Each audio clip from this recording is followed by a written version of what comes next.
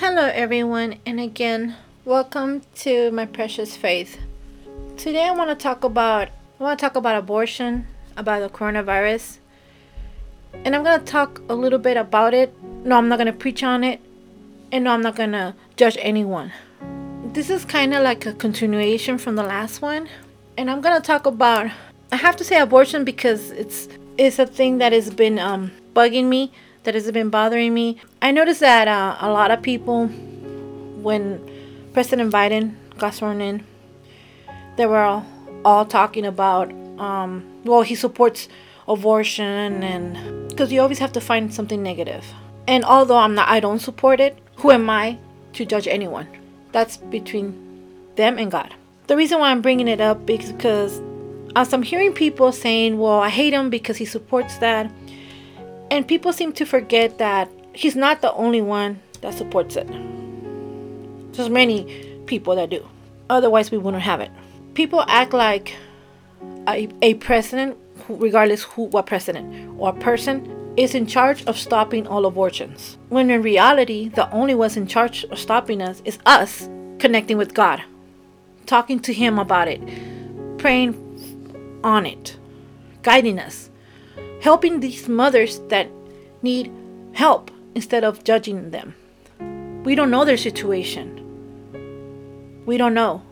Only God knows. And that's something they're going to deal with Him. That's not for us to be mad at everyone for it.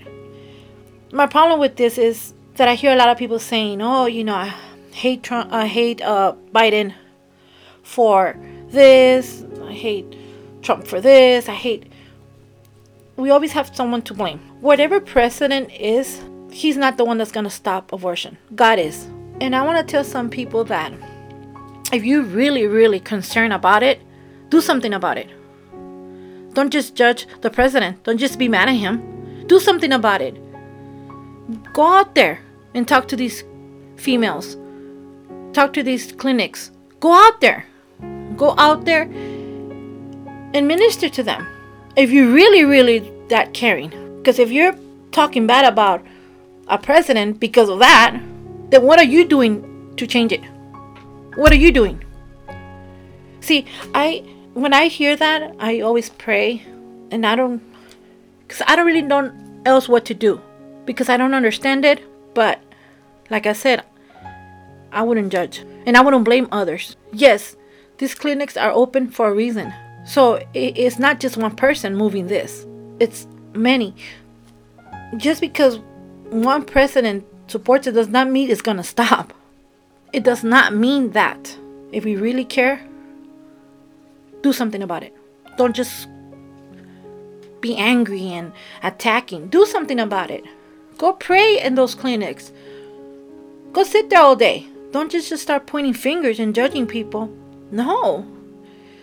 See, all I could do, because I'm learning, is if I came across that with someone, I could talk to her and try to help her, try to get her some help.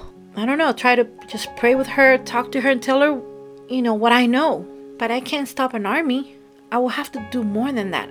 So if you really care, stop pointing fingers at people and blaming others. Because this, only God could stop it. No one else but Him. This world cannot be fixed by man, president, pastor, nothing. This world could only be fixed by God, by the grace of God. That's it. So let's not blame people. It's us that do the actions. It's us that act wrong. Just because someone tells you to do something, that doesn't mean we're going to go do it. If it's wrong and we do it, it's our choice. Not the president's, not no one else. When we're old enough to have our own choices, we know what we're doing. Might not be the right choice, but we know we're doing what we're doing. This world can't be fixed only by God. Only by God. He wants unity. He wants us all to pray for each other. He wants us to love each other. That's what He wants. Because abortion was not invented by Biden or Trump or whatever. This goes back to the 1800s. If you do your research. And God knows since when. I don't know. So instead of judging, let's do something about it. Not just point fingers and, I hate him because he supports abortion. That's something that he's going to deal with God. you don't support it, and you do something about it. That's your job. Just stop blaming other people. That also falls on all this coronavirus. I'm so tired of hearing the China virus. I'm so tired. And what makes me more tired is to hear Christians saying the China virus, because that means, what does that mean? If you're saying that you're judging, that you're talking about someone. So I don't know where this virus came from. At first I was confused when they kept saying all that. All I know that it's here. Whatever they came from, China, wherever it came from, it's here. And we're dealing with it. So what we have to do is protect ourselves. Wear a mask, wash our hands, sanitizer, and all that good stuff. But we can't be blaming China all the time, even if it came from them. Because that's like saying all of them. And that's not fair. It makes me sad when I hear people saying, oh, I love God, and then that China virus. I'm like, well, you need to check your God, because the God we serve, no, he doesn't. That's not the way. We just need to stop blaming others, and we have to start within us. What are you doing to help? When we're attacking, when we're blaming, we fall into the same category as everybody else. So we're not doing nothing different. We're doing the same thing. The world is feeding us all this negative stuff. I'm very big with animals. I love animals. All animals. Especially dogs. I'm a dog person. So every time I hear a story of getting hurt or this and that, yes, I'm upset of the person that hurt them, but I'm doing something about it. I help, I donate, I rescue, but I'm not out there talking about so-and-so abused them. I'm doing something about it. Believe me and you, if I see an animal getting abused in front of me, I will stop it, and I will try to get help or something. I'm not gonna start blaming others. God sees everything, so he knows. The point is, what are we doing to change this? That's the point. And like I said, I don't know where this virus came. I don't know. And at this point, I really don't care. All I care about is I pray that it goes away and no more people dying. But I'm not gonna judge people that I don't know. I wasn't there when it happened. People act like they know, like, oh yeah, I was there when the first one came out. No, we just repeat what we hear in the news. Of course everyone's scared. At least I was.